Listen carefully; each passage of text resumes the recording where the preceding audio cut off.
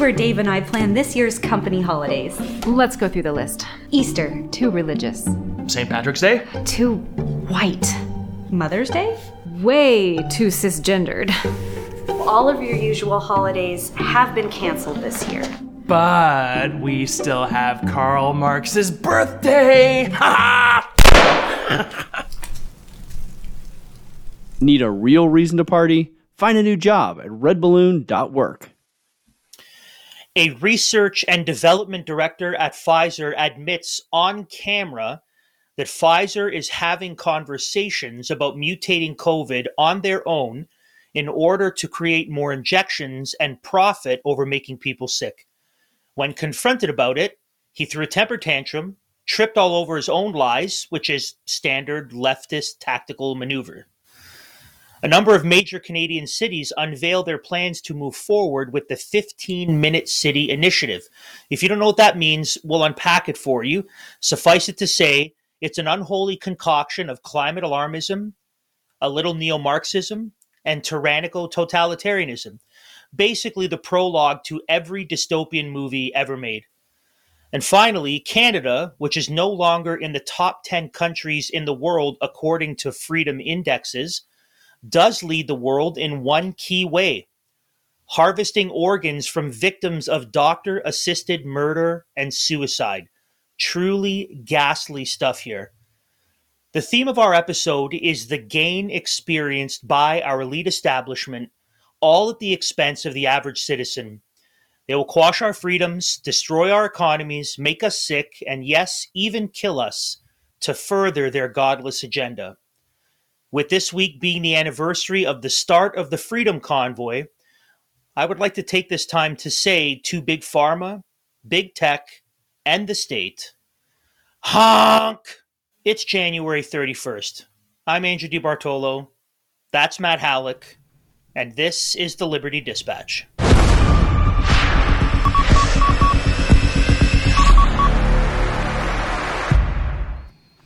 Welcome to the Liberty Dispatch, broadcasting across enemy lines into the Canadian culture war.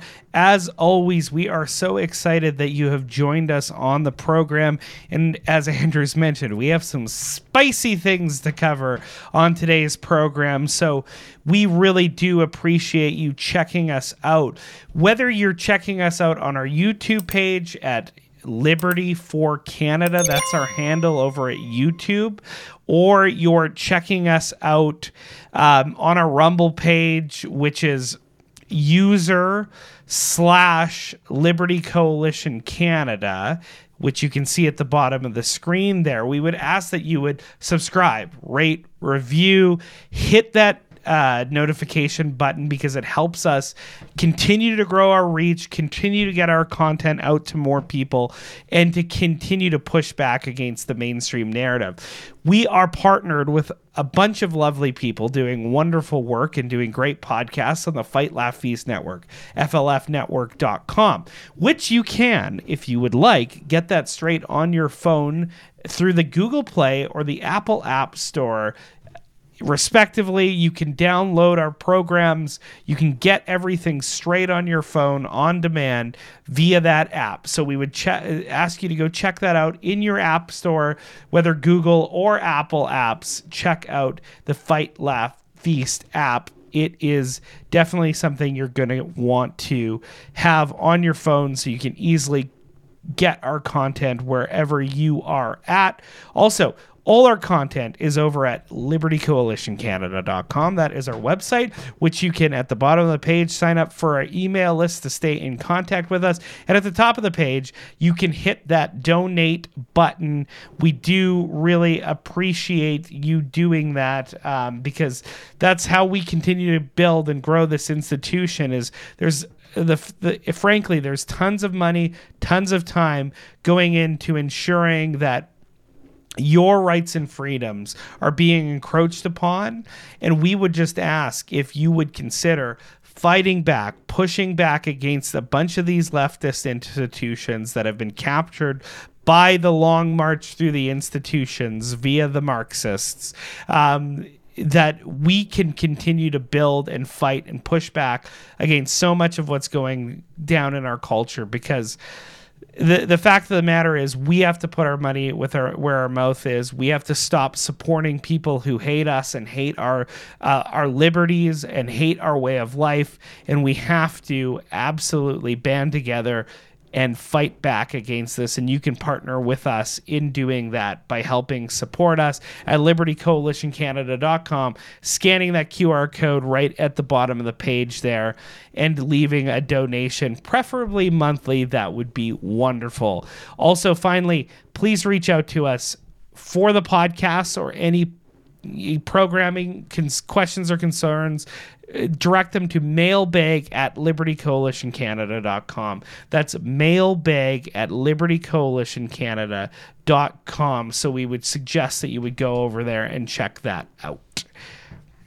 Yeah, for today's mailbag question, I have a question for our audience that's very serious, very important, very timely, where we need to approach this with the sober-mindedness it deserves. And the question is, what do you think about the new digs? What do you think? Yeah, go full screen, Matt, so you can get a wide shot again. Okay, absolutely. What do you think?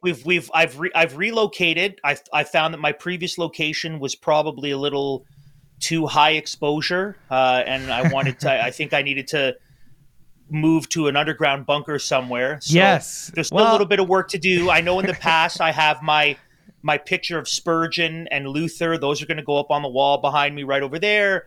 That lovely painting that I had as well of the lake reflected, that's going to go on the wall over here. So a little bit more touch up I need to do. But what do you think, audience? Do you think that I've made the wrong move, or I should go back? Or how about this? Any suggestions? But real suggestions. Like don't say something silly. Like give me a real suggestion. Yeah. For the office. I think it looks good. It's always a lot of work, I know, to change up those settings and stuff. I've done it in the past, and it's always more work than you think is going to go into it. But I think it looks great. It's a great start, and I'm looking forward to shout out to my wife, who took a whole day with me on Tuesday to empty out what was our former storage homeschool overstock room. So shout out to Mrs. DiBartolo. She was phenomenal on Tuesday. Absolutely. But we press on. They are. We press on. And there's another question that we have for you. And the question, and we already know the answer. And if you don't answer this question the right way, what's wrong with you? The question is, aren't you tired of having leftism rammed down your throat everywhere you turn? Everywhere you turn. I was giving a buddy a tour of Kingston the other day. He was visiting, and he couldn't help be blown away by the number of rainbows and inclusive flags in all of the storefronts downtown. Are you frustrated by businesses that you support giving money to leftist causes? Why are you buying coffee from companies that hate you and your freedoms? Resistance Coffee is here for you. Now you can enjoy the wonderful taste of fresh roasted coffee with the knowledge that your money isn't funding the leftist causes you despise. In fact, Resistance Coffee gives 10% of every purchase to organizations that are fighting for the constitutional freedoms of Canadians. Resistance Coffee roasts specialty-grade coffee beans, which means you're getting high-end coffee that is roasted fresh for you. Be done with stale grocery store coffee. Support Canadian freedoms. Go to resistancecoffee.com/LCC. Get 10% off your first purchase, and make sure you keep using that /LCC so that they know that we sent you. I have a wonderful new tumbler from our friends over at Resistance. I have to show it off. It's that army green. It's beautiful. It actually holds more than a standard mug, and so I get a little bit more coffee, hot for a long time. resistancecoffee.com/LCC. So going from, oh, look at that. That's a well-timed shot there, Matt. Well, look at that. I've always got to keep myself fueled with a Defund CBC roast in a Defund the CBC mug. So a beautiful pairing indeed. Yes. So I've had, I don't know about you, Matt, but I've had probably a dozen people reach out to me, friends, not just friends of the shows, but actual friends of mine that know what we do, who've reached out to me and have said, have you heard about spec. Are you guys going to talk about it? Are you going to? Yes, we need to. As soon as they broke the story, I think one of the next thing I did is I messaged you in Signal. I said, "Here's what we're doing next week," and this was one of the stories because this is huge. And Project Veritas is doing amazing work. They were the first ones to uncover Lance. I think it was Lance Jones, is the CNN guy who said on tape that the Trump story was a nothing burger, but they were driving it anyways. I mean, they're undercover journalists. They're doing some incredible stuff. And so they continue to be the best, in my opinion, the best undercover journalism in the world. And so we're going to jump right into this story. We have some video clips because we want you to see this, with your this own story two as eyes. it broke. Yeah, and your own 2 ears. Jordan Tristan Walker, the Director of Worldwide Research and Development, Strategic Operations, and mRNA Scientific Planning. What a title. For Pfizer, admits what we tinfoil hat wearers have known for years now, and what got us off of Facebook and Twitter. And so we just want to show you the undercover journalist catching Jordan Walker saying what we've known and suspected for a while. Let's play this clip one.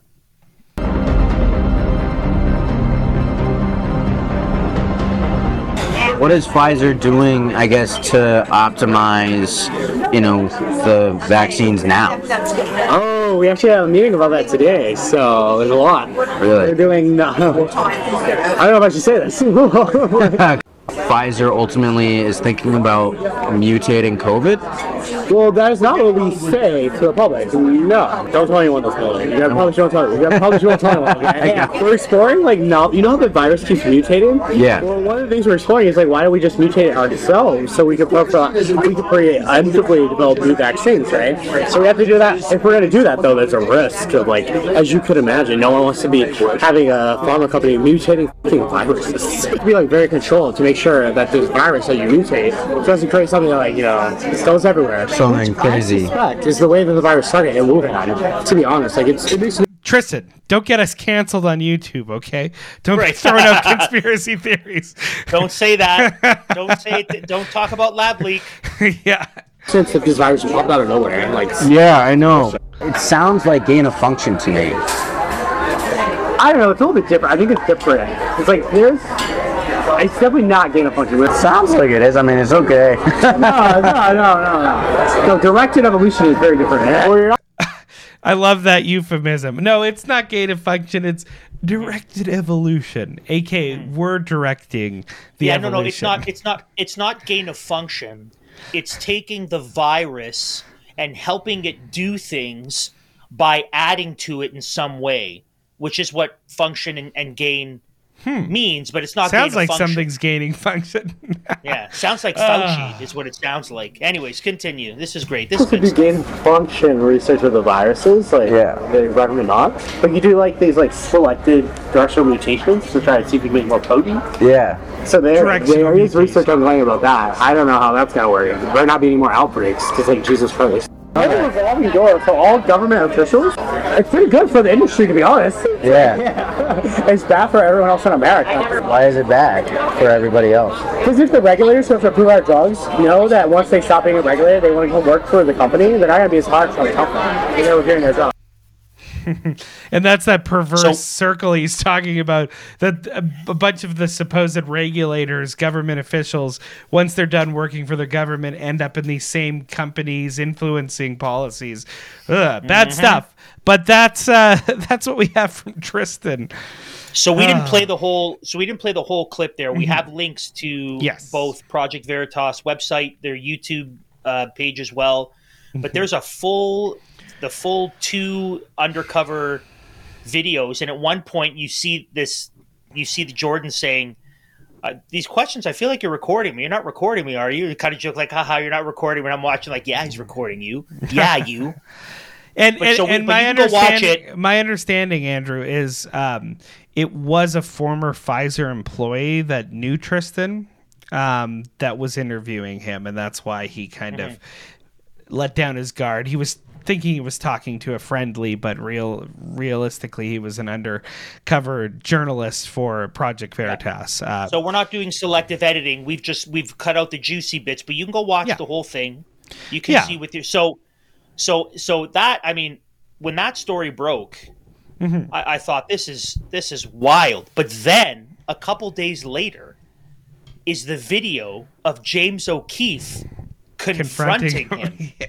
And it's so delicious because the way that Veritas does it is they have a camera on the outside that's very high def, very cinematic, the lighting, and then the camera on the inside is more like a handy cam, right? Like a real kind of, and they're so, they're journalists, they're doing incredible work, but man, do they know how to tell a good story. And they know how to they know how to frame it so that it's gripping and appealing. And so you can do good work, like real work, and you can also have it look good and be excellent. And so Jordan was confronted by James O'Keefe. My understanding, Andrew, is James really got started. I think him and Lila Rose worked on some undercover pro-life things as well, going into initially. That's how going they started into for the Planned most part. Parenthoods and stuff. So it's interesting that that's kind of how he got his start. And despite a lot of the information that they documented about Planned Parenthoods, the mass media has obviously gone out of their ways to make sure that that's not covered. And in their case, they were, showing that Planned Parenthood was executing abortions on mothers who were being sex trafficked or who were being, were under the services of a pimp or what have you. So, yet that was kind of buried, and even underage, Lila poses an underage girl, and they were still covering that up. So really, truly despicable stuff. And James and others who are into doing this, they put themselves in harm's way to really uncover the gross truth of these things. And yeah, we're so appreciative of the work that they've done. But let's play that clip of James Right before we play this confrontation, I want, if you're listening to this, it's kind of difficult. You can still hear it though, but especially if you're watching this, I want you to ask yourself the question: why does he seem so schizophrenic? And I don't think he has actual schizophrenia, but he goes from being, I'm scared, I'm concerned, I'm being threatened, help me, the police, right? He goes from being the victim, and he very quickly turns into the aggressor. He'll get in someone's face, he'll puff his chest, he'll point his finger, and he'll actually physically be aggressive. And it's just back and forth almost on a dime. He'll go from being, I'm angry, what are you doing, to you're hurting me. So you'll take note of that and ask yourself, is he really a victim or is he feigning it? And then when he can't pretend, that's when the real anger comes out. You'll see what I mean when you watch it, and even as you're hearing it, you can see it as well. Let's play this is some clip. Spicy stuff. And for I know so many of you listen to the podcast primarily. For the last few weeks, we've been doing more and more video clips. It's shows like this that you're definitely going to want to tune in to either a YouTube channel or a Rumble channel to check out the video aspect of this, because like Andrew said, you're not going to be able to get as much. Also, if you're just how are you going to see in my office? Can't in my office if you're listening. Yeah. Anyways, okay. Beautiful faces. Anyways, let's go. Play the clip. You work for Pfizer. My question for you is, why does Pfizer want to hide from the public the fact that they're mutating the COVID viruses? Is this real life? What is happening here? Why? What is going on here? This is absurd. Why does Pfizer want to hide from the public that they're mutating the COVID virus? Oh my God. You're on video. Pfizer ultimately is thinking about mutating the COVID virus. That's it. I need to call the police right now. Can I know this is my restaurant? I don't know what's going on. I don't know what's going on either. This is ridiculous. So you're on video. I'm a journalist. Bro, first of all, I'm literally a liar. He's on video. You're saying we're... Watch for a sec, Matt. Okay, so he'll say this a couple other times where he'll say, I'm a liar. I was just lying. I was on a date to impress. Now, for those of us, okay, so for morons on the left, they'll look at that and they'll say, oh, yeah, he was lying to get lucky on a date, right? Okay. Yeah. Now, for anyone who has any shred of intelligence, what they'll say is, so then why would we believe you now? If you're saying that you will lie to get what you want, then why wouldn't we also believe that you're lying right now to get out of trouble? Just again, because we think about these things. So far he's playing the victim. Very quickly you're going to see the turn where he'll become a little more aggressive and he'll go back and forth. Let's keep going. Exploring how the virus keeps mutating. Yes, one of the things we're exploring is is why don't we mutate the virus? I don't know what's happening, but I really need the cops here right now. So, can I talk to you outside about this? Absolutely not. You cannot use my likeness on this. What is your name? Because you fucked up. You here really we go. did. I'm about to sue you. I'm not This is scared absurd. anymore, he says. 1, 2, 3, 4, 5 white. Why would you bring race into this? Please bring the cops as soon as possible. It was very unsafe. We have you on tape unsafe. talking about mutating the COVID virus. No one mutates a COVID virus. Sir, do you not work for Pfizer? Do you work I was for? a contractor. What the fuck are you Do you currently work for Pfizer? Yes or no? Do you currently work for Pfizer? Yes or no? What are you talking about? If you can't see it, So you- he's you showing don't all these work for images Pfizer. of the proof of his Please employment for please Pfizer. By unlock the the way. door. Give him what? I think it's interesting that right there he's behind what looks to be the employee of the restaurant, like as though like James and his crew were going to do violence to him. But then, as is fitting with leftists trying to feign the victim, it is actually them who then engage in the violent activity, as you'll see here. So stop. Please unlock. Please unlock the door. Please unlock. So if you're listening, he grabbed the tablet, he throws it to the ground. Unlock the door. Now he's crawling to try to keep the tablet that had the video evidence of what he said, and now he's smashing it on the ground. So this is assault, this is damage of private property, and now he's trying to run away with the tablet, then he gets caught, then he gets pushed. So now he's aggressive, he's angry. Now watch the turn right here. Here it comes again. Now you're hurting me. What is There it going is. on Oh, you're here? hurting. You cannot just record people like that. Come on.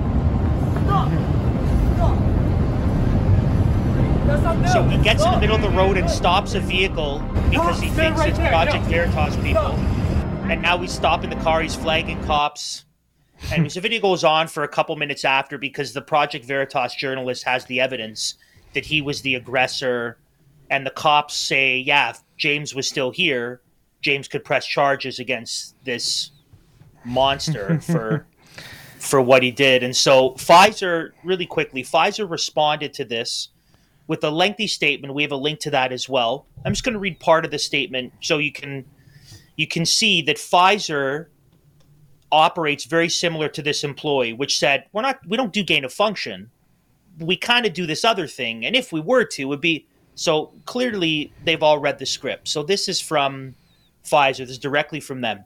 In the ongoing development of the Pfizer-BioNTech COVID-19 vaccine, they say vaccine, we know it's a gene therapy injection, Pfizer has not conducted gain-of-function or directed evolution research. So, problem, working with collaborators, we have conducted research where the original SARS-CoV-2 virus has been used to express the spike protein from new variants of concern. Okay, so that's kind of gain-of-function research. So, but, okay, continues. Most of this work is conducted using computer simulations or mutations of the main protease, a non-infectious part of the virus. Key word there is most. Not all. Most. They couldn't say all. That would be a lie. They continue. In a limited number of cases, when a full virus does not contain any known gain-of-function mutations, such virus may be engineered to enable the assessment of antiviral activity in cells. We don't do gain of function. Here's what they're saying. We don't do gain of function. We don't do directed evolution. Most of the stuff we do is on computers. But sometimes when we're actually looking at virus mutations, it can be engineered so that we can see its activity. So basically, we don't do gain of function research, but we do gain of function research, just so we're clear. So that's Pfizer's response. Matt, give us your take on the whole thing, the interview, the confrontation, the actual release from Pfizer. If you could bring this all down, how do we respond to this? Well, I think a lot of it speaks for itself, right? it's again a lot of equivocation, a lot of doublespeak, a lot of going around and around, not being honest about what is taking place. And that's honestly what really comes out in all of this is Pfizer lied from start to finish about these gene therapies. They continue to lie in the sense that they tout them as what you've already made mention, a vaccine. But we know that they're not a traditional vaccine. They're gene therapy, and they're not very durable. They're not very good. So there's all sorts of issues. We'll put links in the description below so you can have the receipts for this. But Pfizer said they will stop transmission, that if you get these mRNA gene therapies, what they call vaccines, you will not get COVID. That was demonstrably false. And really early on, we knew that that was the case. Turns out they're not very durable. The immunity that you were getting from them, if you had any, waned significantly within the first or after the first 3 months of the shot. So they don't work. They don't stop transmission. So they can't possibly stop the virus from mutating. They can't possibly stop the virus from just continually spreading. So they couldn't stop the COVID pandemic like they said they were, and like they said, convinced everybody that they should get them. That was the main excuse that led to the QR codes, all sorts of vax passports, a bunch of the travel restriction bans that were attached to those passports and the vaccine. All that was a fiction. And then we know now from the Pfizer executive, we'll link this in this description below too, in front of the EU, their tests never showed that they stopped transmission despite what they said. So Pfizer lied again. And they continue to lie and lie and lie and lie. So, Andrew, it really gets to what you're talking about, is they've lost their credibility. If they continually lie and lie and lie, and those lies have been verified over and over and over again, and those lies just so happen to lead to them making billions and billions and billions and billions of dollars, why would we take their word for it now? Yeah, I've even looked at some articles that were trying to debunk O'Keefe's work and what Project Veritas has done. But even them, and I'll link in the description one of those articles, and I want you to note the tone.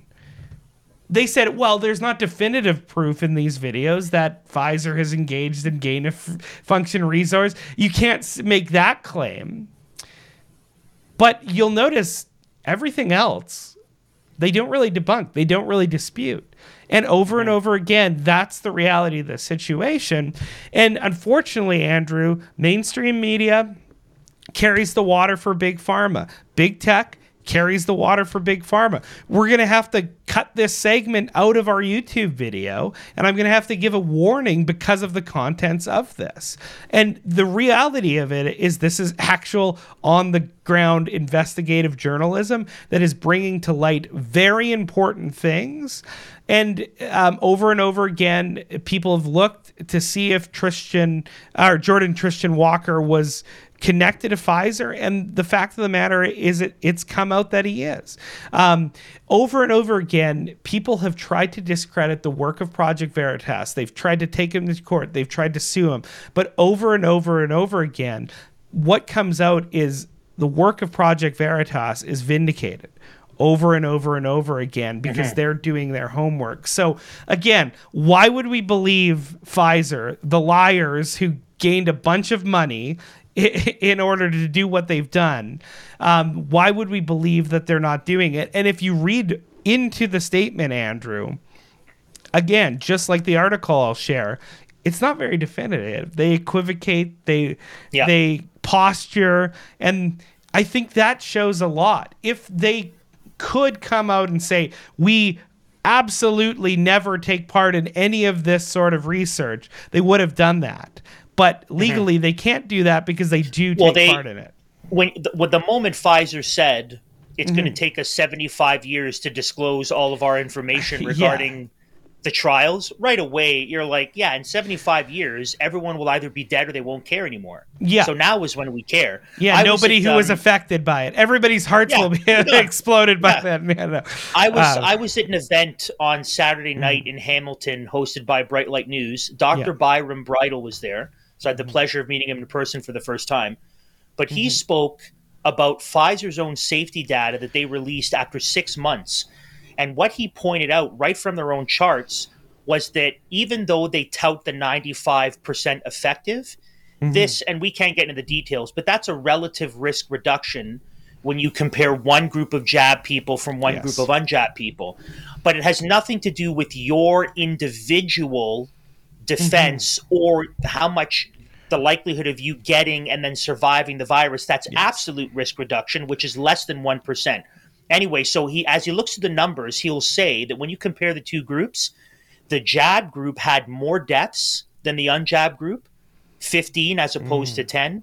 The jab group also had a higher amount of serious adverse effects, which include hospitalization or the inability.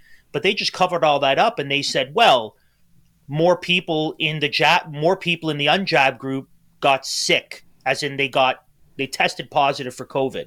So the first thing I want to say is you can't believe them. They're lying. They're lying all the way through. And fudging numbers, they've gone out of their way to do that. We looked at it with miscarriage numbers and stuff. Yeah, there's all sorts of sketchy stuff. And the worst part about it too, and this goes to, shame on Donald Trump and his administration for again creating this moral hazard with Operation Warp Speed, where these drug companies, for their own benefit and their own profit, could rush out and throw off all shackles and all ethics when it comes to medicine, and just because the narrative was this: it's vaccine or nothing. It's vaccine or everybody dies. So you create, out of desperation, this mass moral panic that then leads to you creating a scenario where there's all sorts of ethical landmines in this situation that you can't possibly wade through. And that's, again, we've talked about it. Governments over and over and over again, through their intervention into the economy, create moral hazards that have downstream disastrous effects. And this is one case where the government was shills for big pharma. This is one case of fascistic corporatism that has led to the dangerous adoption of a unproven, unsafe, and ineffective medicine being mass distributed not only in Canada but across the globe, and governments and government officials being on the front end of the lobbying process. And worse than that is, if you didn't take part in this human experiment, you were excised from society. That's what we had to deal. I know it's hard to think about and it's hard to get back to because it all happened. Everything's been a whirlwind for the last 3 years, but that's what happened. And I think this is very compelling footage that we get. Is it definitive proof that gain of function research was done by Pfizer? Absolutely not. We have to grant that. But again, where there's smoke, there's often fire. And every time along the way, Andrew, where there's been smoke, there has been fire in the case of Pfizer. Where there's smoke, there is Pfizer. Yes, exactly. Exactly. I should have, it dawned on me that joke was there when I misspoke. But yeah, anyways. So just as we wrap up, I want to say here, and then we'll see this theme over and over again, that it is good. It is good, especially at this stage. But I would say in general, this is something that was baked even into the founding of the United States. So in general, this is good. But specifically for us, it is good to be skeptical and distrusting of our elites. It doesn't mean that we simply disagree and argue and don't do what they say out of principle. We don't take that position, nor do we take the vigilante lawless position. What I'm saying is it is good for us to be skeptical, period. So if they're going to make claims about well-being and livelihood, be skeptical, because they're killing babies and they're killing old people, right? They're saying that men can be women and vice versa. If they're going to make scientific claims, be skeptical because they have no grasp of scientific reality at all, and they reject God as a creator of this universe. So it's good to be questioning. It's good to be skeptical because, as we're going to see, they are clearly operating in a way that they gain, that they benefit, that their friends grow in their wealth and their power and their control. And the people who are crushed are us, because all of our elites will not abide by the 15-minute city policy because they're still going to be flying all over the world, right? It takes more than 15 minutes to fly from Canada to Davos. So just be aware of that throughout the course of this episode. Be skeptical, because we have seen, they've shown their hand now that they don't care about the well-being of the average Canadian. They care about their power, their wealth, and that of their friends. Now, if you're listening to our program, you're probably someone who works very hard to provide for your family. Whether that's inside the home or outside, no one has an audience that works harder than this one. We know this because of the amount of views we have by way of podcasting, because you're probably busy working and you're listening to us while you're traveling, unlike all the super leftists who have a ton of YouTube views because their audience doesn't work. They mooch off the government and stay home. But here's a couple of important questions on top of working hard. Are you saving for your children? The scriptures say that a wise man leaves an inheritance for his children and his children's children. Do you know that you'll be able to leave for your children and your children's children? Rocklink is a Christian firm through and through, and they take the biblical command to plan for the future and by God's grace leave an inheritance for your children. Send them an email today and ask about how they can partner with your family. Email Rocklink at info@rocklink.com or visit them at www.rocklink.com. That's link with a C. I've said this before. Personally, Rocklink are the friends that I trust with what it is that we have by way of savings and investment for ourselves and for our kids. Give them a call. They are friendlies. You need to connect with them, and you need to move your investments over to them. Absolutely. And they are fighting back against woke corporatism by being a vote against a lot of what's going on in Wall Street, whether it's through ESG activism or companies pushing the 2030 UN globalist agenda to get to the SDGs, the Sustainable Development Goals.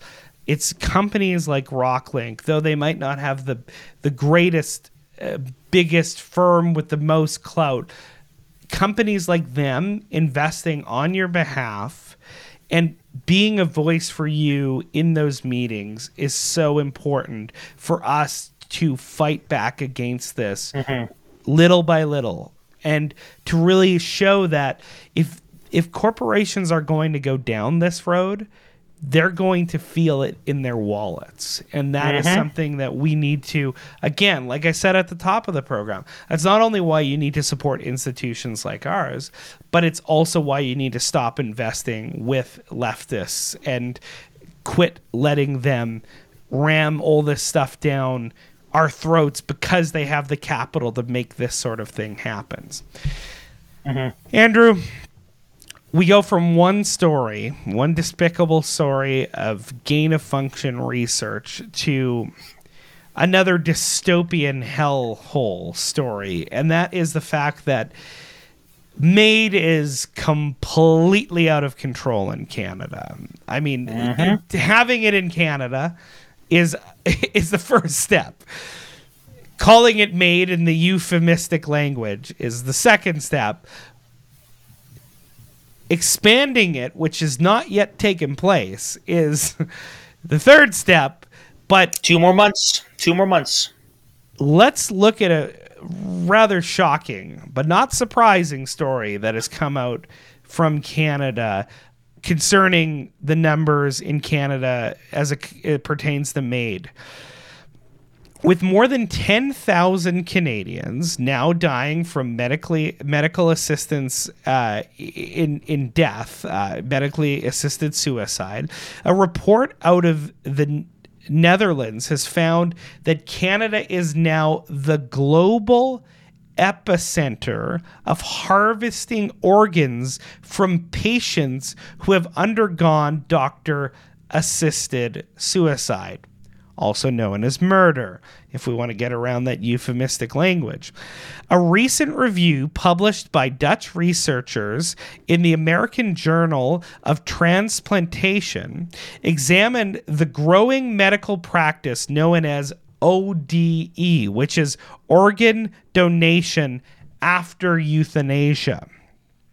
Of 286 worldwide instances of ODE identified by the paper, nearly half of them, that's 136, came from the true north, strong and free.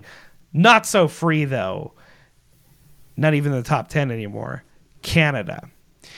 This is from the article. We saw everyone is working in different directions, and then we said, okay, well, let's start an international discussion of all the countries involved. Dr. Johannes Mulder, one of the authors of the study and a MAID provider in the Netherlands, said, "It means that Canadians who die by assisted suicide are now representing a not insubstantial number of the country's total organ donation." For context, and this is important, Canada's entire supply of donated organs comes from about 500 to 800 donors per year. In 2021, according to the Canadian Institute of Health Information, there were 734 Canadian fatalities that resulted in organ donation. And what is being reported from this study is 136 of those are from ODE. So a very high percent of that is from organ donation after euthanasia, which is seriously disturbing, seriously dystopian stuff. But what would you expect for Canada, the not so true north or free Yeah. Well, in 2023? For anyone who's neither a mathematician nor a global population expert, I'll just briefly say that half of the organs donated in the paper, they said, came from Canada. Canada's population doesn't represent a half of the world's population. Just in case anyone was wondering, wow, we're really big. No, Canada's population is about 35 million. The world is 7 billion. That's nothing. That's nothing. And yet this vast amount of organs from Canada. The Dutch report was also released at about the same time as an expose in the journal The New Atlantis, alleging that Canada's MAID practitioners were downplaying the extent to which their patients were seeking MAID entirely for reasons of poverty or an inability to obtain proper care. In other words, what that means is that people who, because of homelessness or poverty, are saying my only way out is to kill myself, which is not one of the standards in order to receive doctor-assisted murder. The Canadian doctors were downplaying that and really not saying that it's as much of an issue as it actually is. Who could have imagined that would have happened, Andrew? Non-murderers could have yeah. imagined. So literally everybody who was against MAID said this was going to be the practice.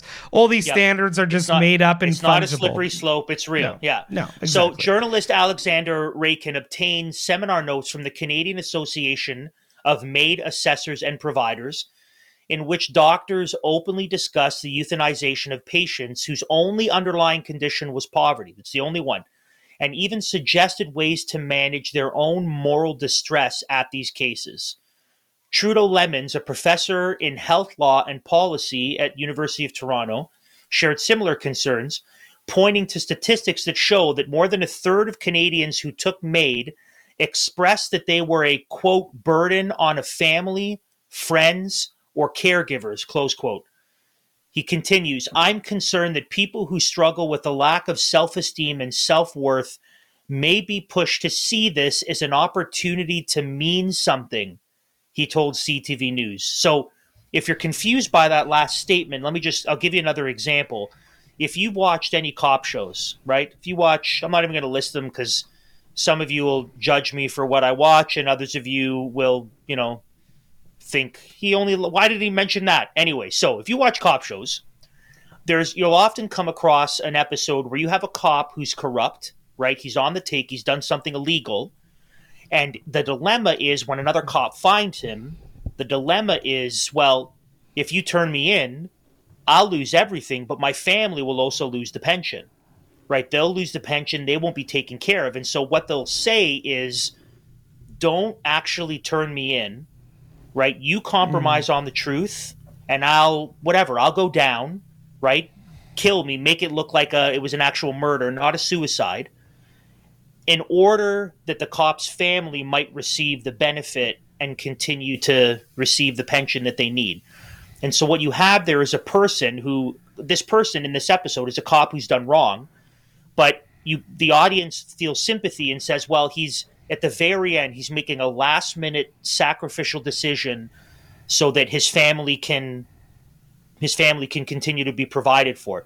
Now, there's not the same financial gain here, but this attitude of a person saying, I'm such a burden on my family, it would be better if I killed myself.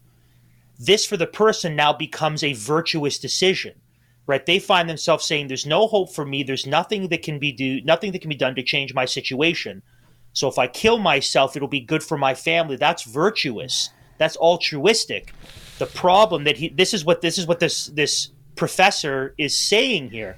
He's saying that if we continue to allow this to happen, more and more people will think that killing themselves is the right moral, virtuous decision for those around them, and which is absolutely heartbreaking and vile.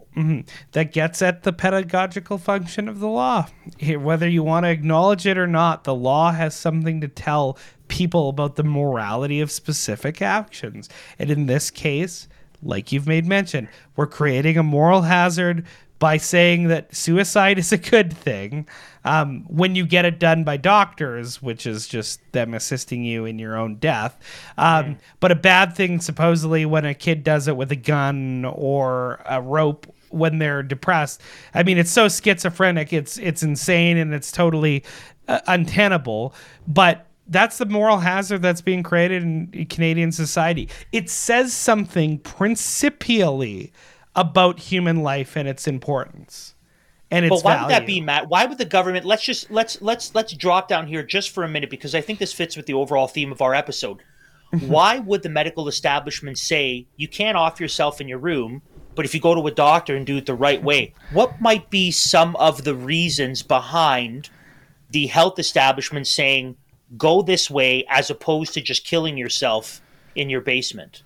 Well, I guess in this case, so they can harvest your organs more efficiently. Right. So there's that, absolutely. But that's I think that's one of the subpoints. The broader point is money, because hospitals, like with genital mutilation surgeries, hospitals receive funding for this. You need money to administer the drugs. You take one pill to put you in a coma, and then another pill to basically have your organs shut down while you're in a coma.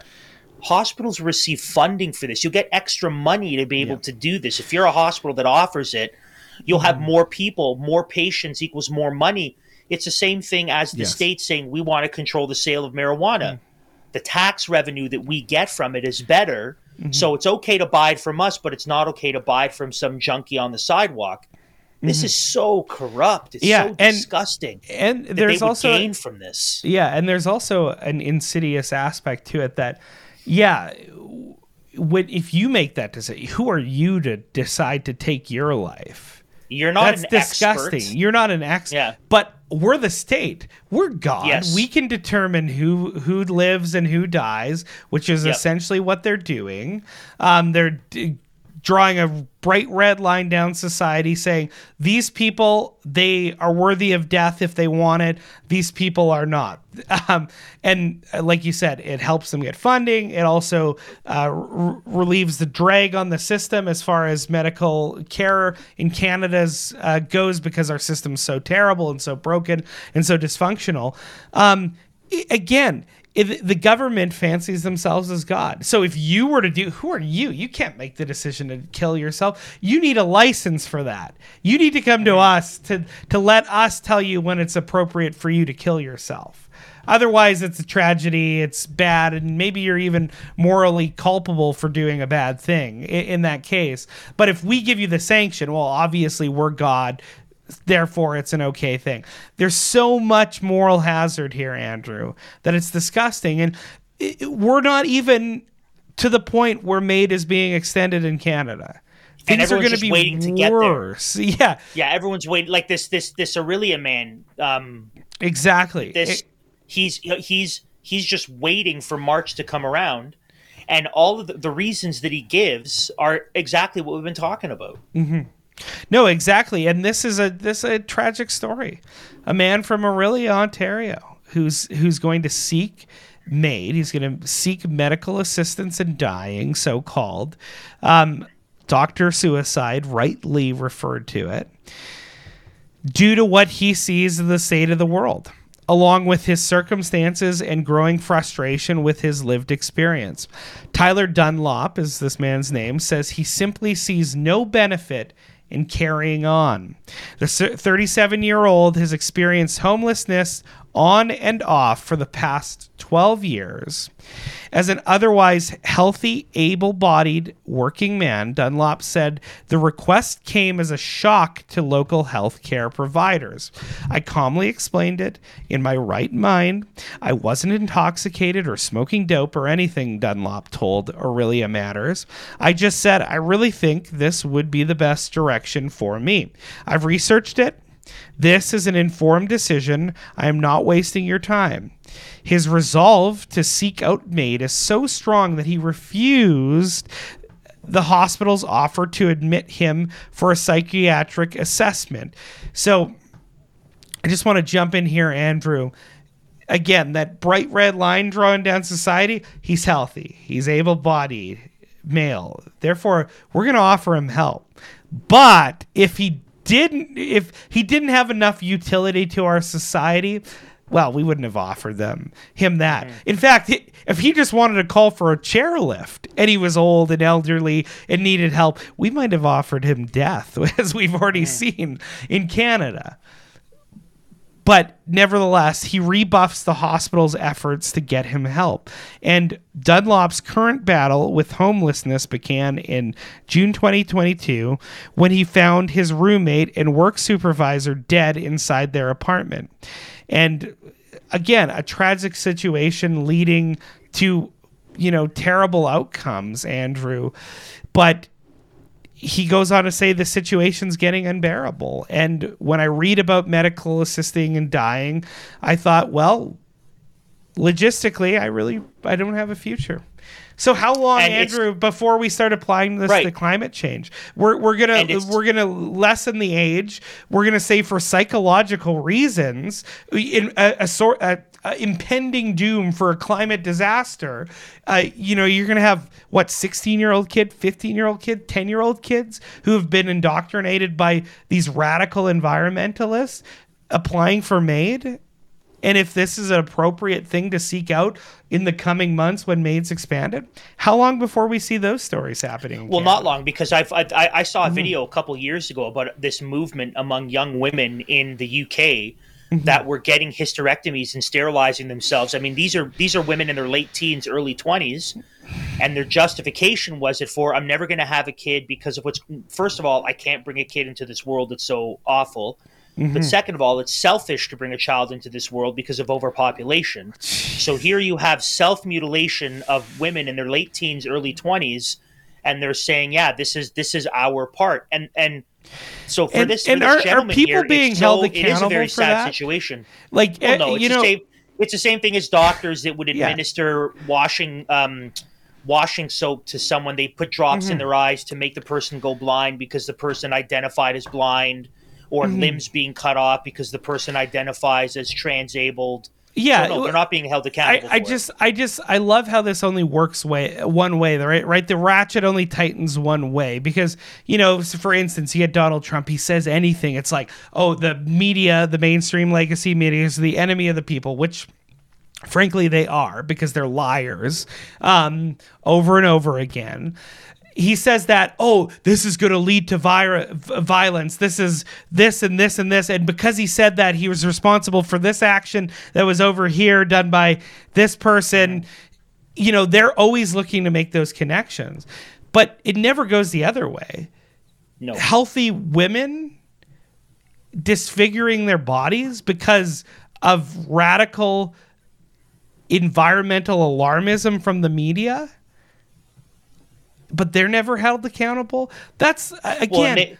They also don't abide by the same rules. Yeah, At exactly. the end of the day, our elites not only are they having children, not only are they sending their kids to super duper private schools. Yes. Not only do their personal guards have fully automatic weapons that we can't carry, they also have no problem flying across the world. So another sign that they can't be trusted.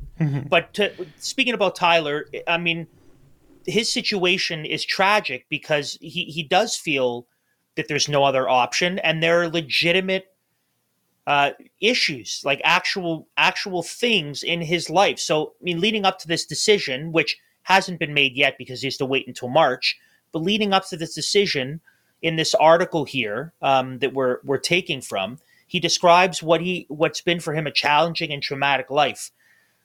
He first experienced homelessness in 2010. He goes on to say, quote, "My dad died. I had no safety net. It's 2010. I'm in Kingston. I'm working at a used TV shop, and I went homeless," he said. "It just happened," is what he said.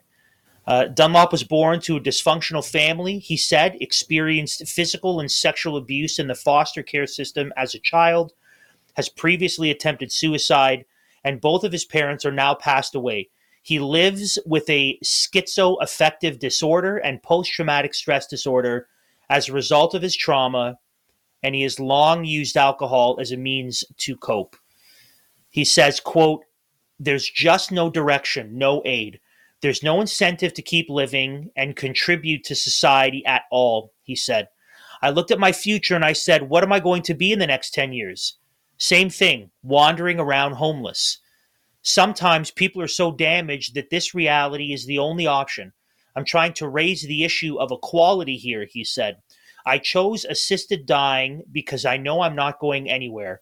I've been in rehabilitation. I've accessed every resource possible to get better. Some of us can't." What am I going to do? He looked at his future. There's no incentive. Now, I don't want to go into too much detail here because I'm going to do something that I very, very rarely do. And I'm going to recommend, if you want, this last Sunday at church, I preached on doctor-assisted murder.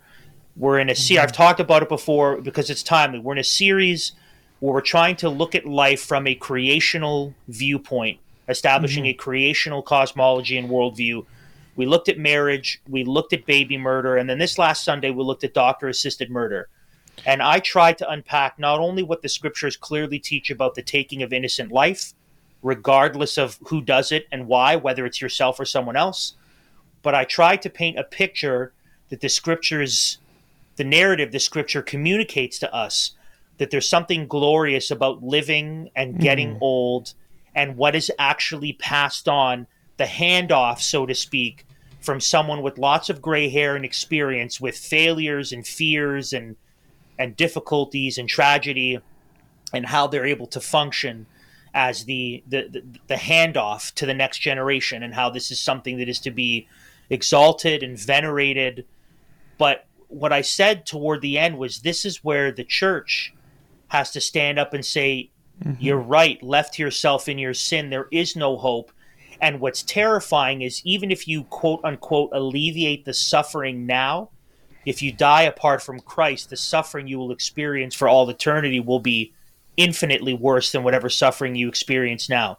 So this is where the church must stand up and say, you're right, it is bad news, but here's the good news.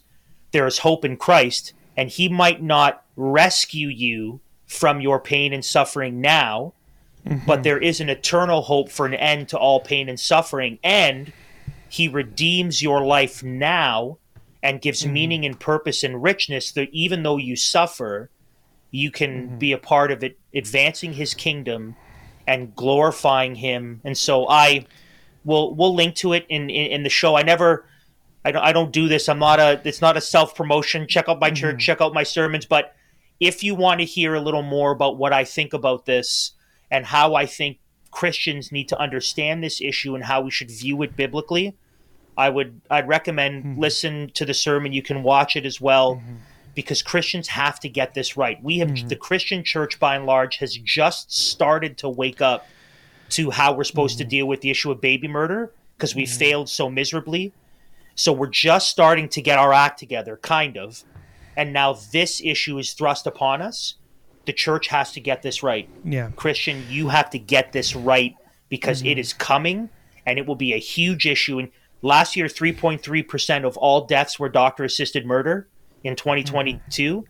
In 2023, that will be doubled, at least, if not tripled. So we got to get this right. Yeah. Well, I mean, I just want to speak to Tyler Dunlop, as a fellow image bearer in Christ. You haven't done everything. You haven't bowed the knee to King Jesus. You haven't turned to him in repentance and faith. And that's our earnest, heartfelt call to you, Tyler, is that you would turn to him and that you would understand that God's office is oftentimes at the end of our rope. And that if you would turn to Christ, you would find that he is a fully sufficient Savior who saves to the uttermost. And he will not only, in you bending the knee and turning to Christ, he will not only save you from your sins and ensure you of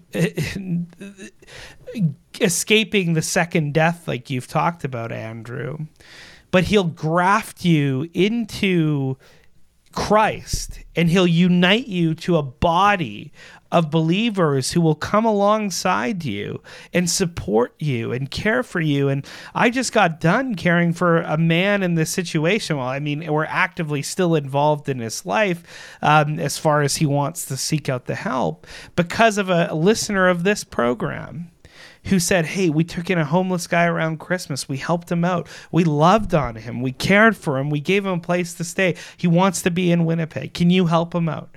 And what did we do? We helped him out. That's what the body of Christ can do for you, Tyler. And that's what I'm calling you to. But it doesn't come with you remaining hardened in your sin. It doesn't come with you remaining calcitrant. It comes with you bowing the knee to Jesus Christ. And that is the hope, the only hope for all of humanity, whether you're homeless or not. So, well, we're kind of sermonizing here a little bit. We need to speak to Tyler as a human being, as a fellow image bearer of God, and say, Tyler, turn to Christ. Seek help and healing in his wings, and be ministered by a local body of believers. And Tyler, if you need to know where you can go to get that help in your area, reach out to us, churches at libertycoalitioncanada.com, and we will help you out. It's not too late. You haven't made this decision yet.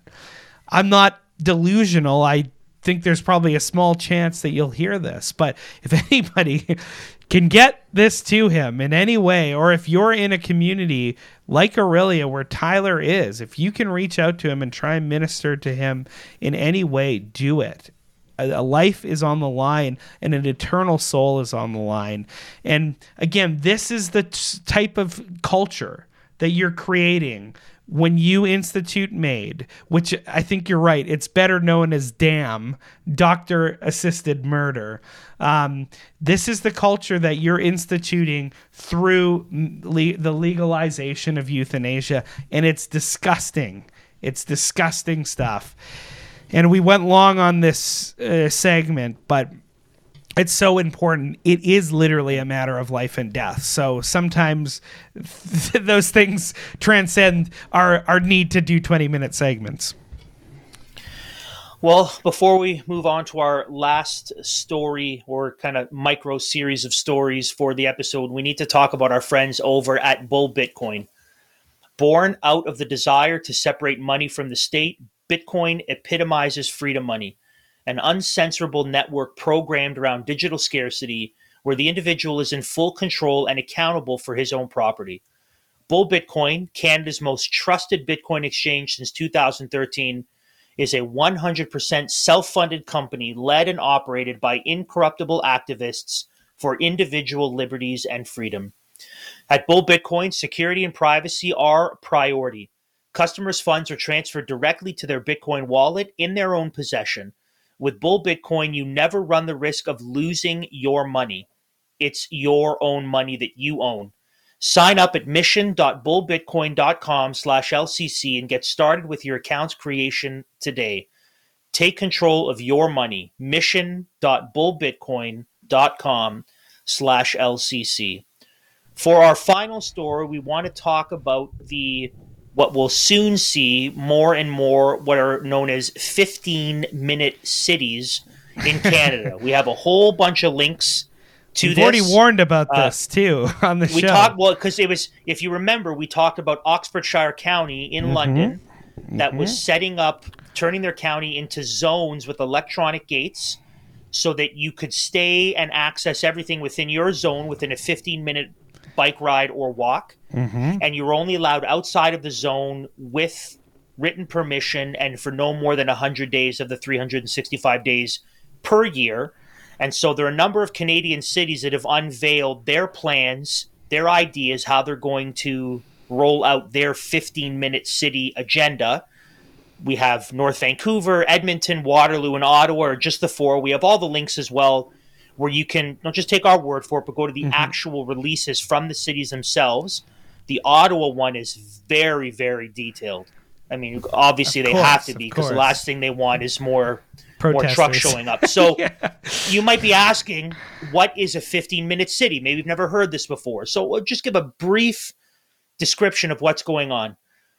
The 15-minute city, developed in 2016 by urbanist and professor Carlos Moreno, identifies 6 basic social functions that occur close to one's home. These are the functions: living, working, commerce, healthcare, education, and entertainment.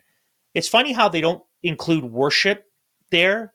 Maybe they think worship is, I don't know how they would put in education and entertainment, but clearly gathering to worship and religious purposes, which have been in existence since the beginning of humanity, doesn't matter to this Marxist. But anyways, continues.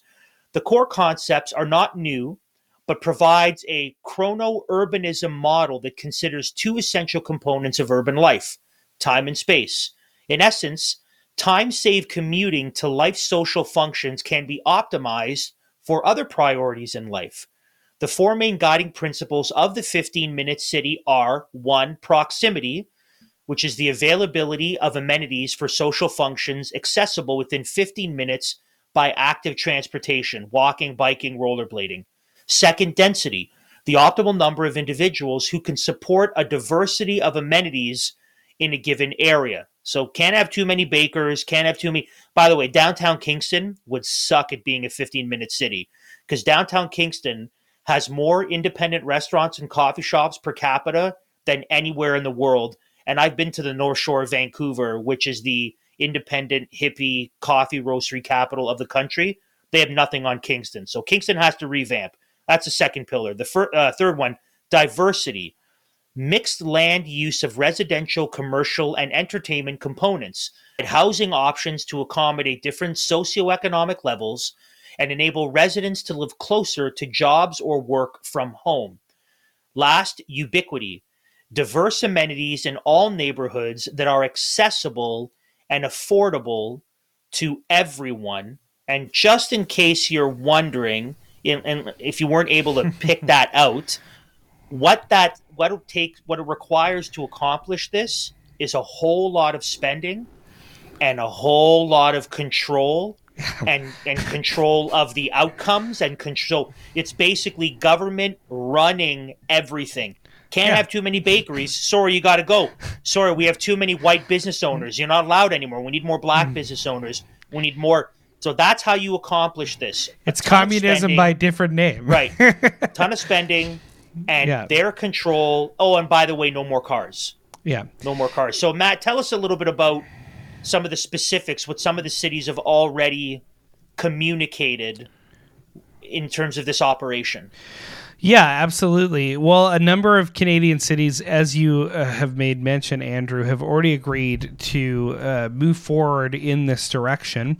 Edmonton has over 300 neighborhoods divided into districts comprised of multiple connected neighborhoods. And the goal of this 15-minute district allows residents to complete daily activities within 15 minutes of travel time within a district. Options of using car, but active transportation and public transit will be made more pleasant. We feel this approach to growth is ambitious, achievable, and responsible, explained Rod Rieger, the Waterloo Region's Commissioner of Planning, who is implementing it in the Waterloo Region. Planning, development, and legislative services. That's what Rod does. It achieves our established community building objectives, prioritizes intensification, builds a strong employment base, and importantly delivers on housing as it promotes diverse range and mix of housing that will improve both choice and affordability. The principle of a 15 minutes neighborhoods are integral to the strategic direction contained in Ottawa's draft new official plan. The concept of 15-minute neighborhoods supports a variety of objectives relating to intensification, economic development, energy and climate change, gender equity, and culture. Additionally, planning for 15-minute neighborhoods represents a critical means of embedding health resiliency in planning in order to achieve healthier, more inclusive communities. So we've heard all that language before, and we see also how Marxist, we see how embedded in there is cultural Marxism in all of the announcements from all the various cities. What we're seeing is this push for enviro-communo-fascistic cities that are have specific districts that you will be either allowed to enter and leave only a limited amount of times throughout the year, depending on what the government deems appropriate in your local municipality. If you want to see us talk more about this, we'll put in the description below when we kind of unpacked more of the concept in the Oxfordshire County situation. But the reality is, Andrew, is COVID lockdowns have now become the predicate to creating communities and municipal districts that further limit human freedoms. And that's surprisingly, or maybe unsurprisingly, something that is omitted alongside worship as being integral to human life, is freedom, is liberty.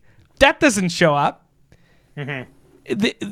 These technocrats believe human freedoms are only privileges granted by the special elites who are in power, and you should ought to only be allowed to do things that you could do in a 4x5 cell. That's their idea of freedom. Flying around to different people, traveling, moving, that's not appropriate. This is why they want everyone in cities too. This is why they disparage people who live outside of cities, why they disparage people in more rural areas, people who are probably more self-sustaining, right? They bigger carbon footprint. They want to get everyone into cities so that they can control everyone. Do you want to throw that map up? We have a map of Edmonton. So absolutely. Breakdown of their district, and obviously all the cities have this as well if you dig. And so this is how Edmonton will be broken up into districts. And again, each district is made up of hundreds of neighborhoods. And so they're basically saying, if this is where you are, this is where you stay. You shouldn't have to travel outside of it. Now, I said in the Sorry if you have Oilers season tickets outside of the... Oopsie. Oopsie. Well, you got to move, right? More into the city. Maybe there's an which is what they allowance want. for that. There's an allowance for Right. that because of It's- community like unity is probably what they'll say. Anyways, So looking at this, I said in the lead in something there, it sounded kind of like a joke, but it wasn't, because when I look at this, what I legitimately imagine are dystopian movies and video games where you'll have this map in the background where they're actually looking at what our world has become. Yeah. Here are your different districts, and each district is known for a different thing. And like this is someone in Edmonton read the Hunger Games, or they read District B13 or District 9, and they're like, oh yeah, this is what we'll do. yeah, This perfect. makes perfect sense. And Yeah. if this is really kind of, because right now it seems benign. Oh, it's a suggestion. But what happens when they start saying, no, you don't understand, you can't leave. Yeah. Or you can't leave unless you have proof of vaccination, or you can't leave as long as you haven't gone over your carbon allowance. Yes. Or like, well, that'll never happen, a fool would say. That's what a fool would say. That would Yeah. never happen. Because it's about, and again, what's the theme of the episode?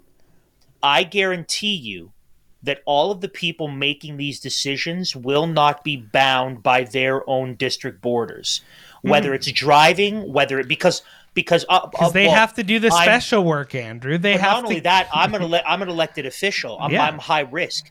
I can't ride my bike. I need to drive around in a bulletproof vehicle, right? Yes, That's a gas exactly. guzzler. So they will set the rules, and then they'll break all the rules, crushing the backs of Canadians in order to amass more power, more wealth. Because again, if you're and so they mentioned equity, All right? in the Ottawa, name they of mentioned the equity word- and justice. well, and but what is equality. that? So someone would say, how does equity play into this? This is how it plays into it. That if you in a particular region have a certain number of, I don't know, florists, you can't have too many florists. So if you have 6 florists and you need to go down to 4 florists, which florists are you going to shut down? Because that will happen. You'll say, Two florists better learn to code. choose a new business or move somewhere.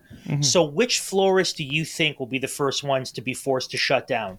The white, male, cisgender florist, followed by the white, female, cisgender florist. And they'll just, all they'll do is they'll start at the center of the wheel of privilege and then work their way out. And So that's guys, where equity comes into place, which is, that's Yeah. crazy. And how is this going to be implemented without universal government control over these districts? Like, we're talking about communism, right? My dad would tell me stories about communism. They used to tell you what jobs you had to do. They'd give you like a plot of the road where you had to sweep the corner, or you worked in that specific factory, or if you're lucky, you had a talent in hockey, and maybe you would be appointed to the hockey team or the Olympic team or whatever. They would totally manage their society in that fashion. Well, obviously, that's going to be the next logical step in this, because how are we going to prevent inefficiencies in our economy, Andrew, by having another florist actually open up? Well, no, you can't be a florist. We already have 3 florists. You can't do that. You can do one of these appointed jobs. Those are the list of jobs that you fit. You can do those. That's the next logical idea to get. And they'll couch it in flowery language. This is for efficiency in our economies. This is to meet the sustainable development goals that the UN set down in their 2030 agenda. It's all to save the world. Sure, you have to limit your freedoms, but it's to love your neighbor. All these things will be just said. These lines will be forwarded, all to install this communo-enviro fascistic regime. We've talked about it on the program. I'm not exaggerating. Take my words very seriously. This is what you're seeing being implemented in our nations. I'm sure when we drop the story of Oxfordshire and the 15-minute city, people are probably like, Okay, that'll never come to Canada because Canada's really spread out. I mean, we have a huge landmass, very small population. You know, Canada is probably the worst nation in the entire world to try and implement some of these things because it just doesn't make a lot of sense. Like when you get in America, they have a big city every 2 or 3 hours. Maybe it makes more sense in their context. But in Canada, I mean, in Winnipeg or in Manitoba, we have 2 big cities, and they're hardly here's the thing even about big. Canada, though. Yeah. Here's the thing about Canada: 70% of Canada's population lives below the 49th parallel. 70% of Canada's population, Interesting and enough, I'm sure. And then once you get down, not only below the 49th parallel, but once you start moving to like the Michigan area, or whatever, you have half of Canada's population is all Southern Ontario. But anyways, if we just look at from the border, so I can't remember the exact number, but something wild, like 85% of Canada lives within a certain distance of the American border. It's so. Yeah, I think it's 90% lives within a couple hours. You don't have to 3 worry hours about all of Canada. Yeah. You don't have to worry about all of Canada. What you need to do is you need to implement it in these concentrated areas, which will be easy. And then you have outliers, like Edmonton's an outlier because it's far north, and parts of Quebec are outliers, right? So, but as long as you just focus on these areas, you're fine. Now, I was thinking about how do I set this up? Do I say devil's advocate? Not really, but I thought of a better way. In this massive pile of manure, there's one little tiny gold nugget that they're kind of touching at something that is good here, which is I would also advocate for trying to be closer to the things that matter to you. I would say live close to your church. Don't commute an hour and a half. Live close to your church. Live close to your friends. Live close to where you work. And surround yourself, live close to like-minded people who will be able to love and care for and support one another to be able to build parallel economies for the days ahead.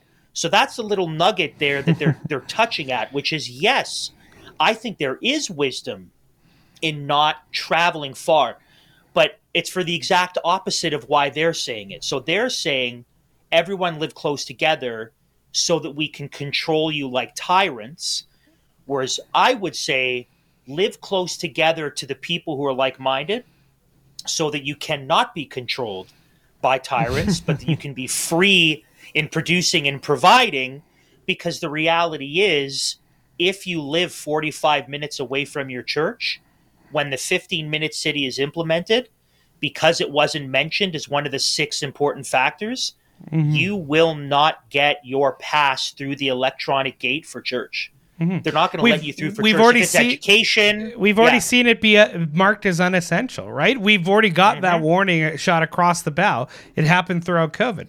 Church is not essential. That is not an essential reason for you to leave the district of West Edmonton. Okay, that's not essential. You don't have to do that determined by some government official, some bureaucrat somewhere. So you can't do it. Hey, listen. I go to a Dutch Reformed church. We have 2 services. You've gone to one service. You don't have to go to the afternoon one. No. Or you can if you guys stay there the whole day, though. You just can't go there and back. Yeah, exactly. Yeah. Exactly. Yeah. Which I mean, is tough. It's tough to have your afternoon. It's tough to go home and have your afternoon nap. Your Dutch afternoon nap. No, exactly. So I want to. So our audience might be thinking, what on earth do we do about this? How do we? So I just want to. We got to be wrap. sure So that last word here. Yeah, well, we want to be sure though. Whenever we do our shows, because we're coming with the news, and some of it can be depressing and terrifying, we want to be able to say, here's not only how you need to have the right worldview, which is a great place to start, but practically, here's how you should operate. And so, if I could offer a bit of advice, if you will, to people, is I would say there's wisdom in maybe making a bit of an exit from the very large, very metropolitan cities that are fairly close, to the border where you'll see the 15-minute city come down first. There might not be, but there might be some wisdom in thinking about moving outside of said areas, because they're not going to have 15-minute cities outside of Toronto, but they will turn Toronto into one. And so there might be wisdom, and for a couple reasons. Number one, you can sell your house or your property in Toronto, right? You can sell your 2-bedroom shack for $1 million, and you can probably buy not only a nice bit of property, but also have quite a bit of money left over. And think about, it might be good for me to think about self-sustaining. It might be good for me to think about providing for myself. It might be good for me to think about not being locked into what will soon become these neo-Marxist commie zones. And so maybe think about leaving the bigger cities. Maybe think about a relocation. Maybe think about moving outside of where, and so you might be thinking, well, where do I go? What do I do? That is an excellent question. So if that's the case, you can email me. You can email me, churches@libertycoalitioncanada.com. And if you're saying, you know what, Andrew, I have been thinking about this. I've been thinking maybe being right in the heart of downtown Toronto, not the greatest idea. We want to homeschool our kids. We want to send them to Christian school. It's going to be difficult for us to travel to go to these places. Church is far away. The school is far away. Where do we go? What do we do? How do we? Great questions. Email me. Let me know. Because I know that many of you have been thinking about this because you have been emailing me. You've been emailing me asking me about this city, this area. Where can we go? Where can we move? What makes sense? Is there a church here? Continue to do that. We can help you find not only good churches, but recommend really, really great places in the country, in all provinces, where it might be wise to strategically relocate in light of some of the stuff that's coming financially, for health, for security, for self-sustaining, for provision, for protection. Just, I want to offer a little bit of that. And if you need some guidance on that, let me know how I can help you navigate those waters. And it's not, what it isn't running away. It's not retreating. It's not saying, oh, it's all bad. I need to go out into the bush and start a commune that ends up turning into a cult. I'm not saying that. I'm saying you have resources, you have a family, you have things that you need to steward and be excellent with, and need to prepare for the days ahead. And the truth is that in Mark 13, when Rome was about to destroy Jerusalem, and Jesus tells the Christians, when you see these things happening, maybe you don't fall back to the city. Maybe you don't think that the walls will protect you. Maybe you need to relocate to the hills and the mountains outside of the city so that the church can grow and then actually re-infiltrate the city and affect the Roman Empire. So if it worked for the early church, a strategic relocation in order to thrive, to build up, and then to infiltrate and to advance the kingdom of God, maybe it works for us as well.